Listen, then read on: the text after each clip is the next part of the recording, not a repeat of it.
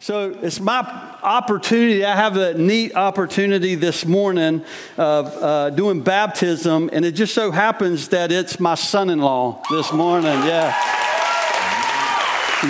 So I'm really excited about this. And what we typically do is have people who have been baptized. It's been really neat. Well, this is week 3 that we have baptized someone every week for the last 3 weeks. 3 weeks ago, we baptized 2 teenagers on a Wednesday night. Last week, we baptized 2 kids. And this week, we're going to be baptizing Randy. And even next week, we're going to have another baptism.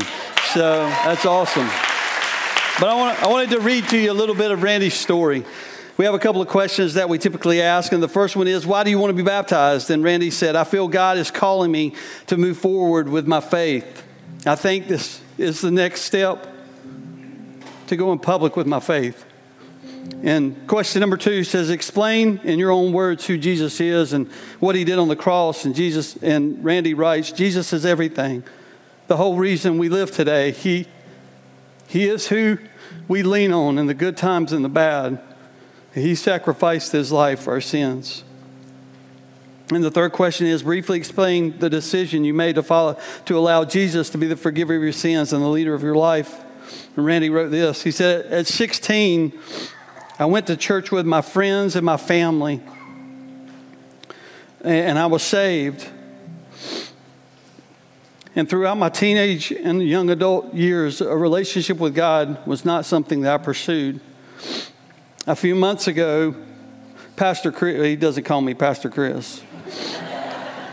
A few months ago, Chris talked about not going through the motions and being more than just a butt in the seat.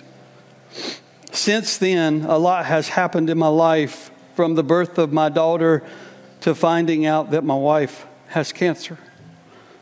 Her faith throughout her cancer journey has opened my eyes to how important it is to have a relationship with Jesus and trust him no matter what.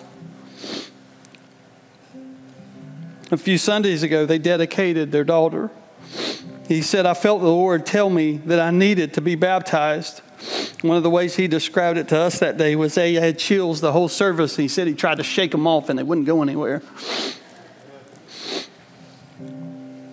He said, I told my wife, I guess I'm no longer just a butt in the seat.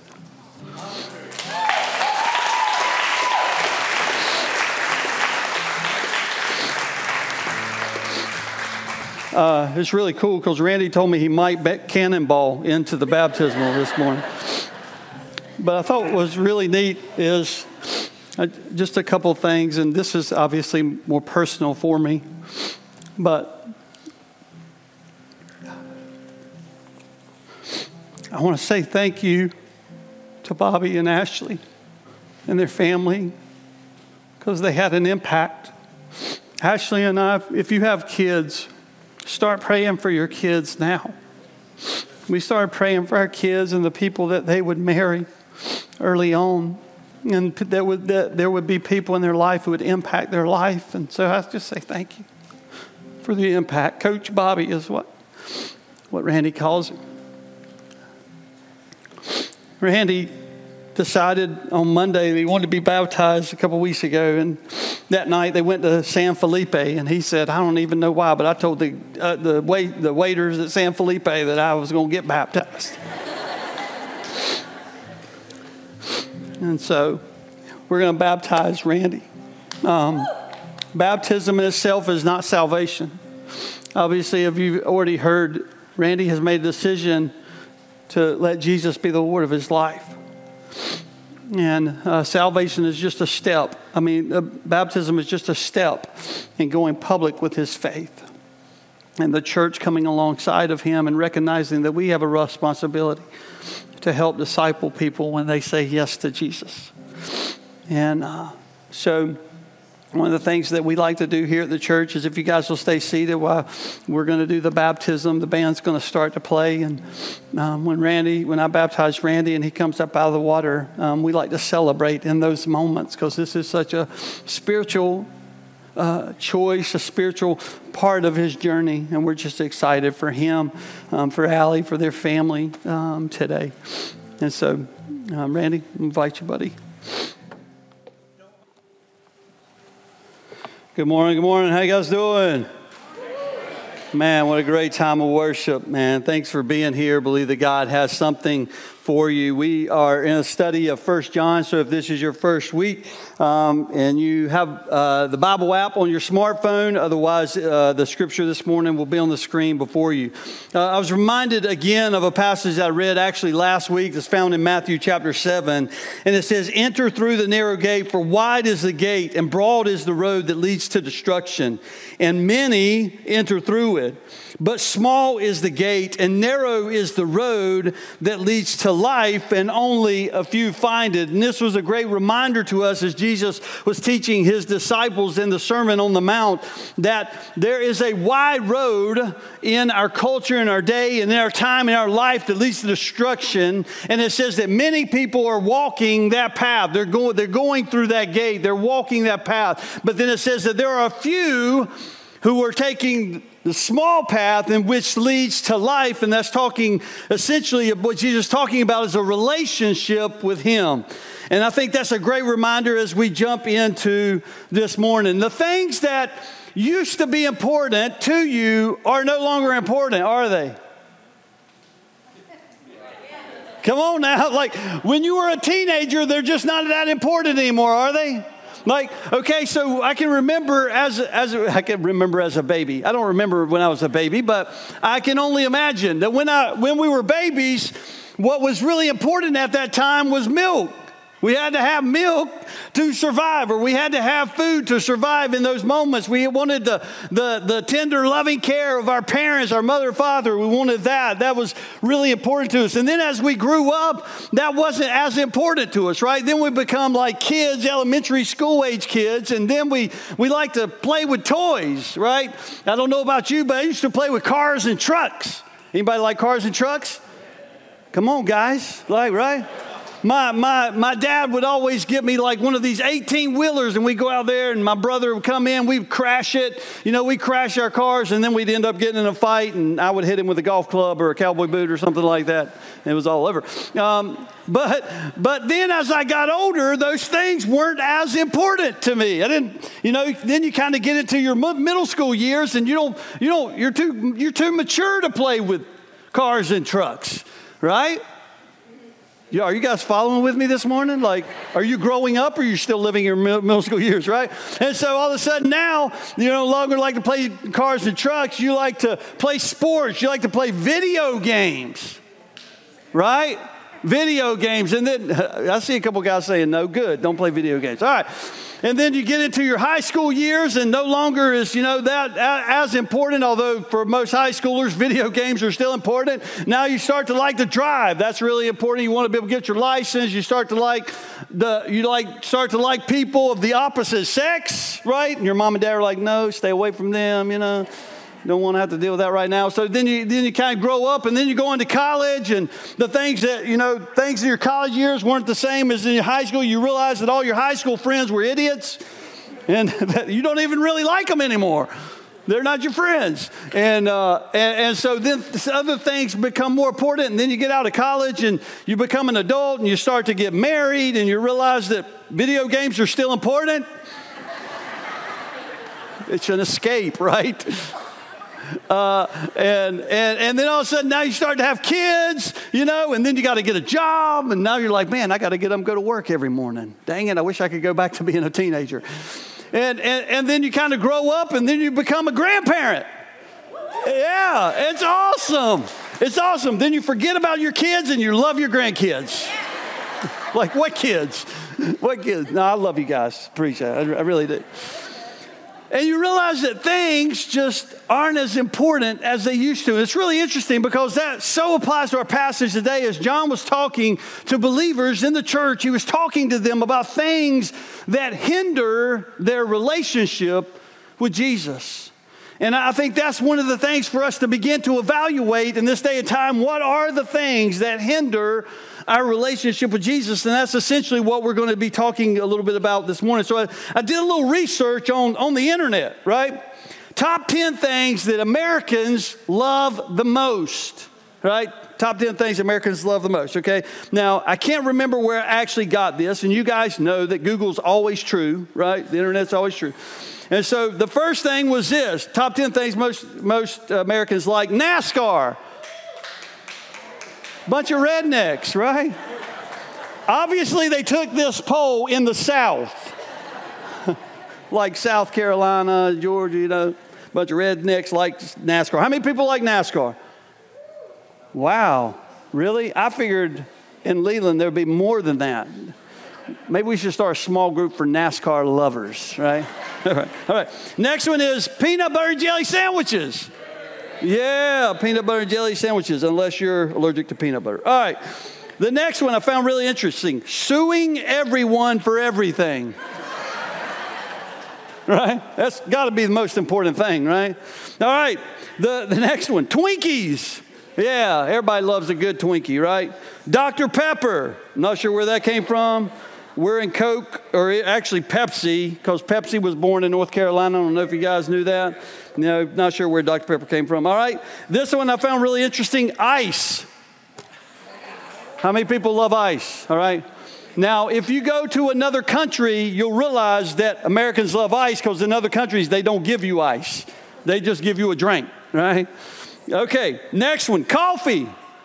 Yeah. I knew I'd get a big one out of that one. You bunch of addicts. All right.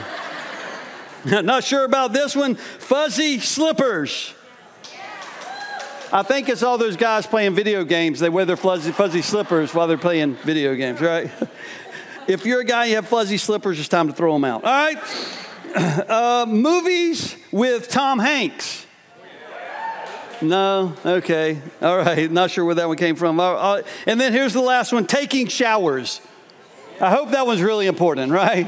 Hey, guys, listen. If you want to get a girlfriend, take a shower, okay? Right? I can remember a couple of my nephews, when they went to middle school camp, they didn't take a shower the whole week. Yeah, they sprayed bug spray on them. That was their shower, right? And they stunk to high heaven, right? Awesome. So those are things that Americans find is the most important. It's really interesting because now John starts to help us understand that there are things that we have made more important than our relationship with the Lord. So let's look at 1 John chapter 2, verse 15. It says this: do not love the world or anything in the world. Now, what I love about John is that he writes pretty clear, right? You don't have to actually go to the Greek and look at all the Greek words to actually know what he just said, right? What did he say? He said, don't love the world or anything in the world. What does he mean by that? Don't love the world or anything in the world, right? It's pretty clear, pretty simple. And then he goes to say, if anyone loves the world, makes it even more simpler. If anyone loves the world, love for the Father is what? It's not in them. So he's getting pretty clear. Now, it was really interesting. I got done at the first service, and I'm like, man, it's almost like it was kind of a Debbie Downer, right? I'm glad this message was this week and not last week on Mother's Day, right? So here we go. For everything in the world, the lust of the flesh, the lust of the eyes, and the pride of life comes not from the Father, but from the world. The world and its desires, what? It does what? Pass away. It means it's temporary. It means it doesn't exist. It means in our culture, we're running after things that really don't matter most of the time because they pass away. But whoever does the will of God actually lives forever. And I believe that actually points us right back to what we talked about last week, that for us to know if we're in right relationship, for us to know that we're in relationship with God is when we become obedient to the things that God tells us to do. That's essentially what he says in the earlier part of 1 John chapter 2. He says, if you obey, if you walk in obedience, then you're walking in the light, you're walking in relationship with Jesus. And so he goes on to kind of give us three kind of things that are a part of the process of helping us to understand if we are buying into the lies of the world, if we're living into the things of the world, or we're loving the things of the world more than we're loving the things of God. He says the lust of the flesh. What does he mean by the lust of the flesh? He essentially means this physical pleasure. We've become a culture that we like things that make us feel good physically, right? And I won't go through the list because there's kids in here this morning. But there are things that make us feel good physically. You guys know what I'm talking about. You know that as you process some of those things. It's really interesting because I was thinking about this. One of the things that actually came to mind was food. Yeah, we love food, but guess what? It can also be a lust of the flesh, right? Because the Bible talks about gluttony. And that our bodies are the, and I'm sorry that I just picked that one out. The Lord brought it to my mind, so I'm just giving it to you, okay? Don't shoot me for it after this, okay? Lust of the flesh, these physical pleasures. And then he talks about the lust of the eyes, this materialism, or if you look at it a little bit deeper, it's this covetousness, wanting the things that other people have. It's material things and becoming about those things. It's really interesting because if you watch TV, why do you think that these companies are hiring marketing divisions? Because what they want to do is they want to sell you on their product because they want you to fall in love with their product. Because if you fall in love with your product, then you'll buy it, and then you'll go back and buy it, and then you'll go back and buy it, and then you'll go back and buy it, and eventually you'll realize that you're in love with that product and you can't do without it. Lust of the eyes, materialism. And then he goes on to talk about the pride of life. It's this arrogance. This, I'm better than everybody else.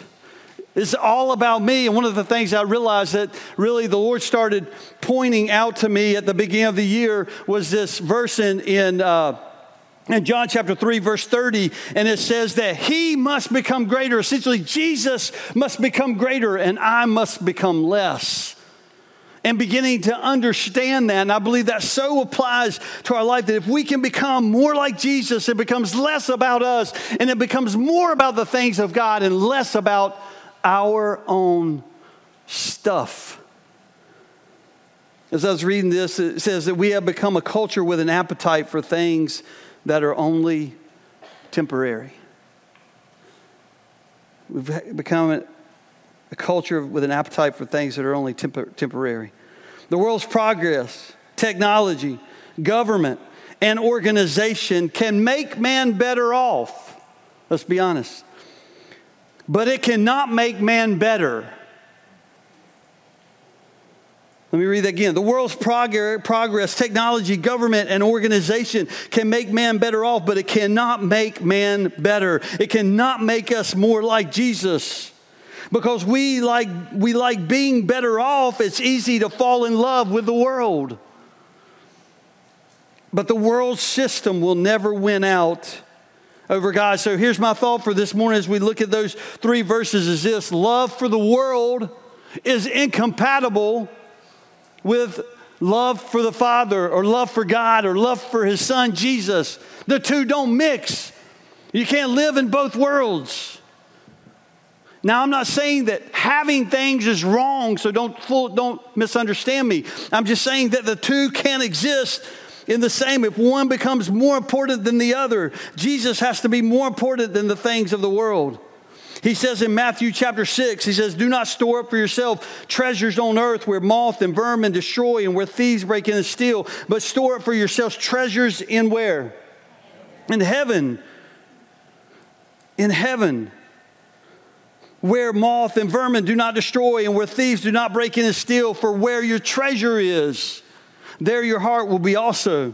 The eye is the lamp of the body, and if your eyes are healthy, your whole body is full of the light. But if your eyes are unhealthy, your whole body is full of darkness. If then the light within you is darkness, how great is that darkness? No one can serve 2 masters. Either you will love the one and you will hate the other, or you be devoted to the one and despise the other. You cannot serve both God and money. You see, the world draws from the heart from God. And the more the love of the world prevails, the more the love of God decays. It decays. That came from Matthew Henry, a great scholar that writes on Scripture. John 17 goes in to even help us begin to understand that. I've given them, talking to his disciples, I've given them your word, and the world has hated them, for they are not of the world any more than I am of the world. My prayer is not that you take them out of the world, but that you protect them from the evil one. They are not of the world, even as I am not of it. Sanctify them by the truth. Your word is truth. And as you sent me into the world, I have sent them into the world. And so what he's saying is the things of God are incompatible with the things of the world. So I did some more research on Google, because it's always true, and found that what are some examples of things that don't go together? You guys ready? All right. Ice cream and bacon. Ice cream. Anybody like ice cream and bacon? Together? You like them together? Wow. Never thought about it. Randy, do you like ice cream and bacon? Sounds good. Yeah, I tried it. Randy's like Mikey. He'll eat anything. All right. Gym and pizza. The gym, like going to the gym and working, exercising, and pizza don't go together. You thought I was talking about like Jim, some guy named Jim, right? Right. All right. Credit card bills and budgeting, they don't go together. I like this one. Mexican food and tight jeans. Again, Google's always right? Here's one for you, Ray. Politicians and answering questions. They just don't go together, right? Cats and dogs. Oh, that person has cat and dog. And yep. Let's see. Work and relationships. They don't go together. Fad diets and success stories. Great. Google's stupid. All right. Here's another food one. Cheese and mayonnaise. Anybody like cheese and mayonnaise together? Anybody? Oh, we got a couple. Oh, look. What do you guys eat? Because he likes ice cream and bacon, and you like cheese and mayonnaise. What? Pimento cheese. Cheese and mayonnaise. Okay. I get it. All right. I do like pimento cheese. All right. I got you guys talking right now. All right. Pineapple and pizza. According to Google, they don't go together. You're messing up. Vegetarians and night out food. Go figure that one. And here's a good one. Last one. The phone and the bathroom.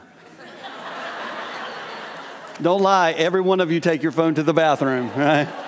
It's become the cool thing to do now. All right. And so we begin to understand that loving the world and loving Jesus, they just don't go together. And so it's beginning to try and understand, how do we walk in relationship to God and we still live in the world? But it's not falling in love with things of the world. So we have to be able to look at our lives and say, are there things in my life that I've fallen in love with that are actually more important? The guy is really interesting. A few years ago, back when we moved here to plant the church over 15, 16 years ago, there was one of the families that moved with us, and they had just gotten done building their dream house. They had spent like 2 or 3 years. They built it by hand. The husband had spent days upon days upon days building his house. And then they came to us not long before we were getting ready to leave to go plant the church. And they came to us and they said, hey, Pastor Chris, we believe that we're supposed to go with you. And we're just like, what about your house? Like, you just finished it. And they said, we realized that our house had become an idol to us.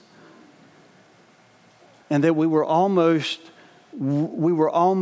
unwilling to be obedient to the thing that God was calling us to, because we had just finished our house.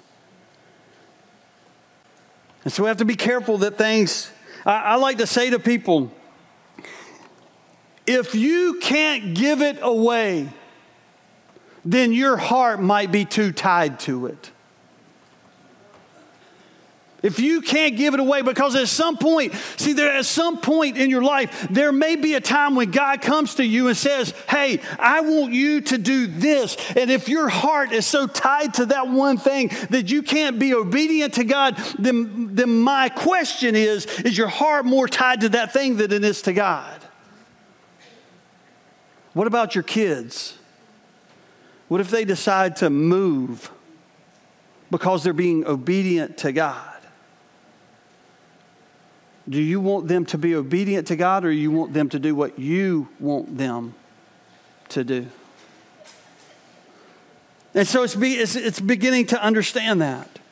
Because the thought for this is this: strive to be less connected to the things of the world and more connected to Jesus.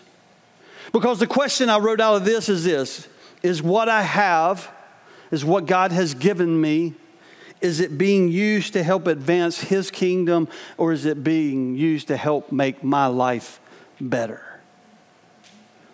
And I believe that we have to be able to evaluate that thing. Again, don't misunderstand me. I'm not saying that having things is wrong. As the scripture says, you can't have two masters. It's not that money is bad. It's that the love of money is bad. And that's where God differentiates the two. And so let's keep moving on really quick. All right, 1 John chapter 2, verses 18. Now John takes a little bit of a turn, okay? But it so ties in to what we just talked about. Verse 18 says, "Dear children, this is the last hour. And as you have heard that the Antichrist is coming, even now many Antichrists have come. This is how we know that it is the last hour. They went out from us, but they did not really belong to us. For if they had belonged to us, they would have remained with us. But their going showed that none of them belonged to us. But you have an anointing from the Holy One, and all of you know the truth. I do not write to you because you do not know the truth, but because you do know it, and because no lie comes from the truth. Who is the liar? It is whoever denies, listen, this is where it gets real. It is whoever denies that Jesus is the Christ. Such a person is the Antichrist. Denying the Father and the Son, no one who denies the Son has the Father. And whoever acknowledges the Son has the Father also. As for you, see that what you have heard from the beginning remains in you. If it does, you also will remain in the Son and in the Father. And this is what He promised us, eternal life. I'm writing these things to you about those who are trying to lead you astray. As for you, the anointing you received from Him remains in you, and you do not need anyone to teach you. But as His anointing teaches you about all things, and as that anointing is real, not counterfeit, just as it has taught you, remain in Him. So all of a sudden, John begins to kind of take a little bit of a turn, and he starts to talk about the Antichrist. Because what's happening is we fall in love with the things of the world, then we'll be tempted to fall into love with the things that the Antichrist tries to start to do. Okay? So what is the Antichrist? The name Antichrist is important. So what John is saying is watch out for the Antichrist. Watch out for the Antichrist. The name Antichrist is important to understand. The prefix anti can mean the opposite of or instead of. The Antichrist is the opposite Jesus. He is the instead of Jesus. He will look wonderful be charming and successful. He will be the ultimate winner and appear as an angel of light. The Antichrist is an individual, but he will also be associated with a powerful government. The Antichrist will lead humanity in an end times rebellion against God. The Antichrist will be a world dictator who leads humanity in what seems to be a golden age until he shows true colors and the judgment of God is poured out on him and his empire immediately before the return of Jesus. The Antichrist will surround himself with the kind of personality cult we are conditioned to accept today. Not only in America do we practice a sick worship of celebrities, but around the world, nations of hundreds of millions of people have been induced to worship a person. Now, it's really interesting because there's two different beliefs. there's a little bit of a belief system here. There's some believe that the Antichrist doesn't come until after Jesus returns, right? It's called pre-tribulation. Now, I'm going to try and not go too deep here. But there's this belief among some scholars that Jesus will actually come back and then the Antichrist will come into power. And so it may be that we don't have to deal with it. But I still think it's really important for us to understand, because there are things that are very similar that are happening in our culture that if we're not careful of, we'll get sucked into believing. Okay? And so what he's saying is all true, and what I love about this is that he actually wraps up this section with this: all true believers will be given an anointing to discern the truth. Aren't you thankful for that? Hold on a minute. All true believers, right? Because he even says in the scripture earlier in some of these passages that some have walked away, that some among you have actually walked away from the truth. And so it's understanding, again, John's trying to help us understand, am I really in relationship with God? Do I desire the things of God? And do I love the world, or do I love the things of God? And begin to evaluate that and say, what's really important to me? What are the things that really matter the most? Because what he says is all true believers will be given an anointing to discern the truth, and that's found in verse 27. Which is the Holy Spirit, right? If you go all the way back to the very first couple of verses of 1 John chapter 2, he talks about how the advocate, he gives us the advocate to help us. And so the Holy Spirit gives us the ability to discern truth. If we'll take time to stop and ask, is this truth? In finding truth, we must believe that Jesus is the Christ, that he's the Messiah, that he is as the Bible defines Jesus. Now be careful, because there are a lot of people who are trying to define Jesus these days. And the Bible is the only thing that defines Jesus. The Messiah, who is fully God and fully man, who perfectly revealed the Father to us. And then he continues in 1 John chapter 2, verse 28 and 29, he says, and now, dear children, continue in him. Continue in him. That's how we begin to walk through this part of our life. We continue in him so that when he appears, we may be confident and unashamed before him at his coming. If you know that he is righteous, you know that everyone who does what is right has been born of him. And here's what I'll say: truth comes. Here's the point. Truth comes from knowing Jesus and from knowing his word. That's what gives us the ability to discern the truth. And what I love is how really plain and simple, how plain and simple this scripture becomes for us to begin to evaluate. Are we living for the things of the world, or are we living for the things of God?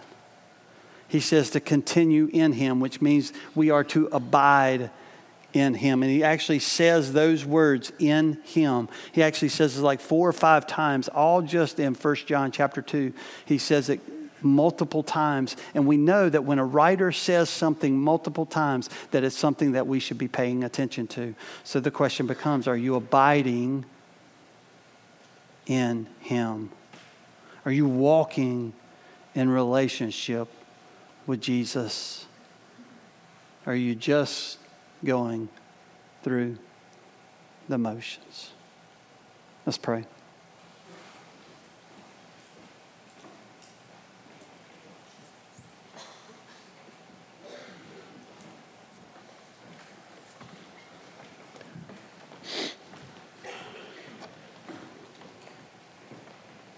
Enter through the narrow gate. For wide is the gate, and broad is the road that leads to destruction, and many enter through it. But small is the gate, and narrow is the road that leads to life, and only a few find it.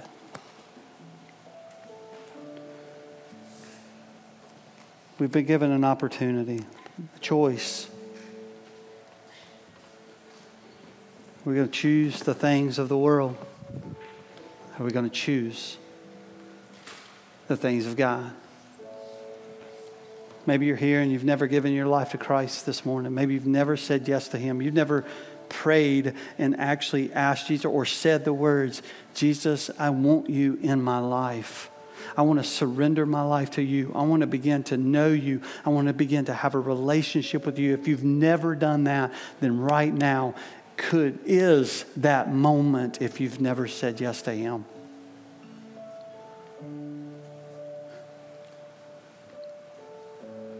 And just like Randy, it was a turning point in his life when he was 16.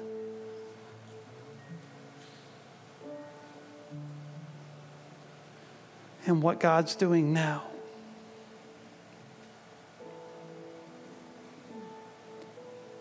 I believe that God, we cannot ignore God.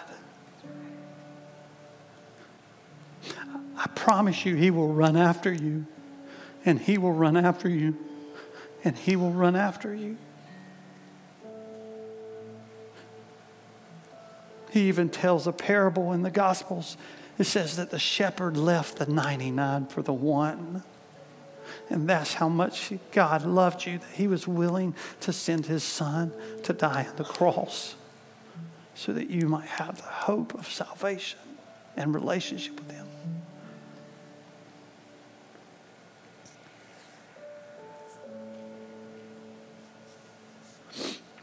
Maybe you're here and you said yes to Jesus.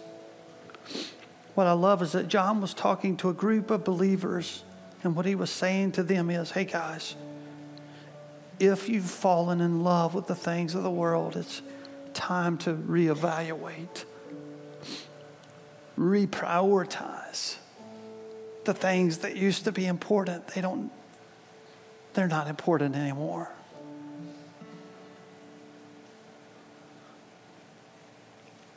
Maybe your job or money or your car or your house or your relationship has become more important than the things of God. And maybe it's time to reprioritize. As the scripture says, I believe that God's trying to get our attention and show us the truth. And the question becomes, will we listen? We take a step of obedience this morning.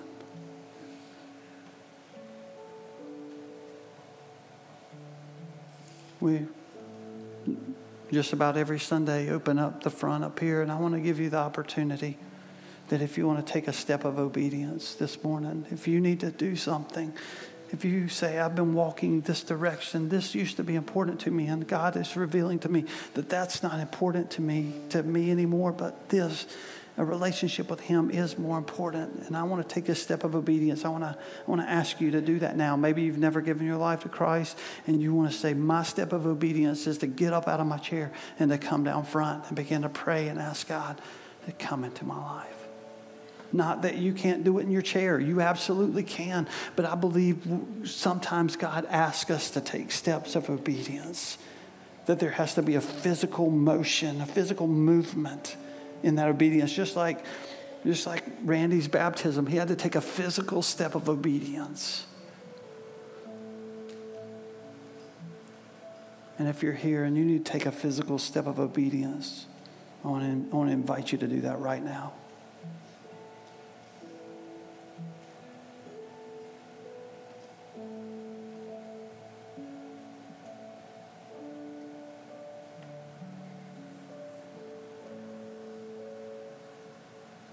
Okay, will you stand with me, please? You stand. We're going to sing a song that says, come to the altar. And maybe you just want to come down front and pray. Maybe God's been just pressing in on you all week, or maybe even today, and there's something that you just want to leave. We'd love to invite you to come down front, begin to pray. And once you come down, we'll invite our prayer team. They'll come down and they'll begin to pray for you as well. But let's sing together.